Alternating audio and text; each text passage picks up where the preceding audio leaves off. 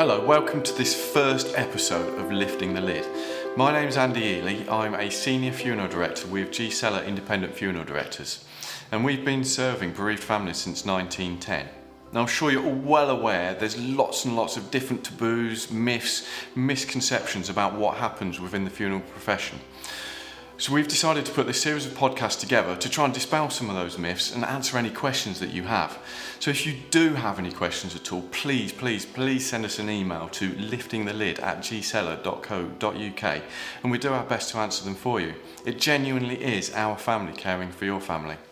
And with this first episode, I thought it would be interesting for you to meet me and my co-host Joe. We'll be sharing the limelight here, delivering some of these messages to you. So, Joe, tell us a bit, how did you end up being in this scene? Yeah, well, they asked me, was the first thing, I suppose I said yes. It's all been interested in funerals. You know, my dad was a funeral director as well, so I always remember when I was a kid, you know, he'd go into the office perhaps on a Saturday morning, perhaps pick up something from the office, and as we was walking through his place, I'd always remember seeing sort of activities happening there and always being really interested in what was going on.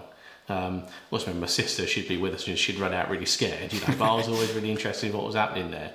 And then as you do, you get a bit older, and as I started college, needed a bit of beer money, so I asked if I could perhaps go in, relatable, perhaps if we could go in, you know, and just start doing some back of house duties, you know, so I cleaned the cars and, you know, did everything you need to do back there.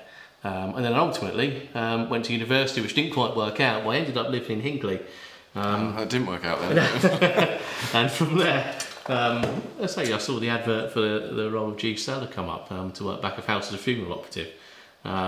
Was offered an interview, turned up in an old brown suit, which everybody there still reminds me of. So we got any photos of that? No photos of the brown suit, I'm afraid. I did chuck it out last time.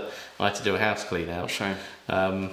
And yeah, so that was 15 years ago now. I was, of course, offered the job role from funeral operative. They trained me as an embalmer. From there, trained me as a funeral director, until ultimately my role now is joint head of operations with my colleague Rhonda.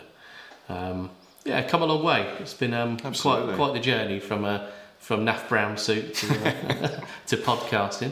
How about yourself? Me, so I think it would be worthwhile saying just there, all those job roles that you spoke about, I think we'll be covering those across this series of podcasts and just to a bit more detail. So me, I've got a completely different background.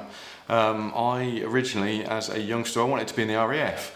So I've obviously had a bit of a thing for shiny shoes and wearing a nice uniform. So in some way, I think I've kind of achieved it. My route changed at some point. I actually became qualified graphic designer photographer. Completely different to being a funeral director, of course. Something totally different. Rode a bit of a wave there. We used to do lots of photography, you know, designs and so on. Lots of attention to detail. Everything had to be really precise. So I think some of those skills I've kind of brought into this. There was a point I needed to supplement my income, simple as that, and I gained a 5-hour contract with a corporate funeral provider. And you know what, I found it really rewarding. It was completely different, never considered it before.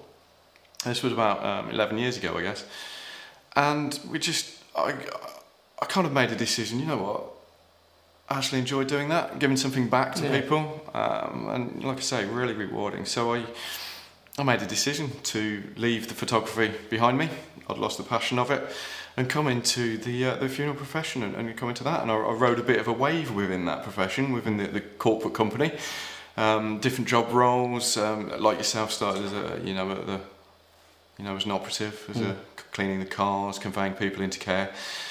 Ultimately, when I finished, I ended up with 16 funeral homes that I was looking after, and I was approached by G. Seller, and having a local company, being able to give back to the local community, people that I know, it was a bit of a no-brainer, really. So definitely the right choice for me.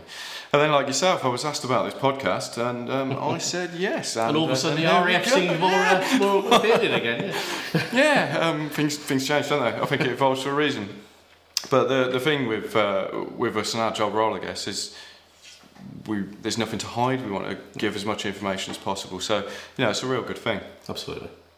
So that's a bit of a brief overview of us, a bit of how we arrived as to where we are. So please join us next time for the actual first episode, where we'll be talking about, what is the role of a funeral director. Of course, if you have any questions, please send them to liftingthelid@gseller.co.uk, and we'll see you next time. Thank you.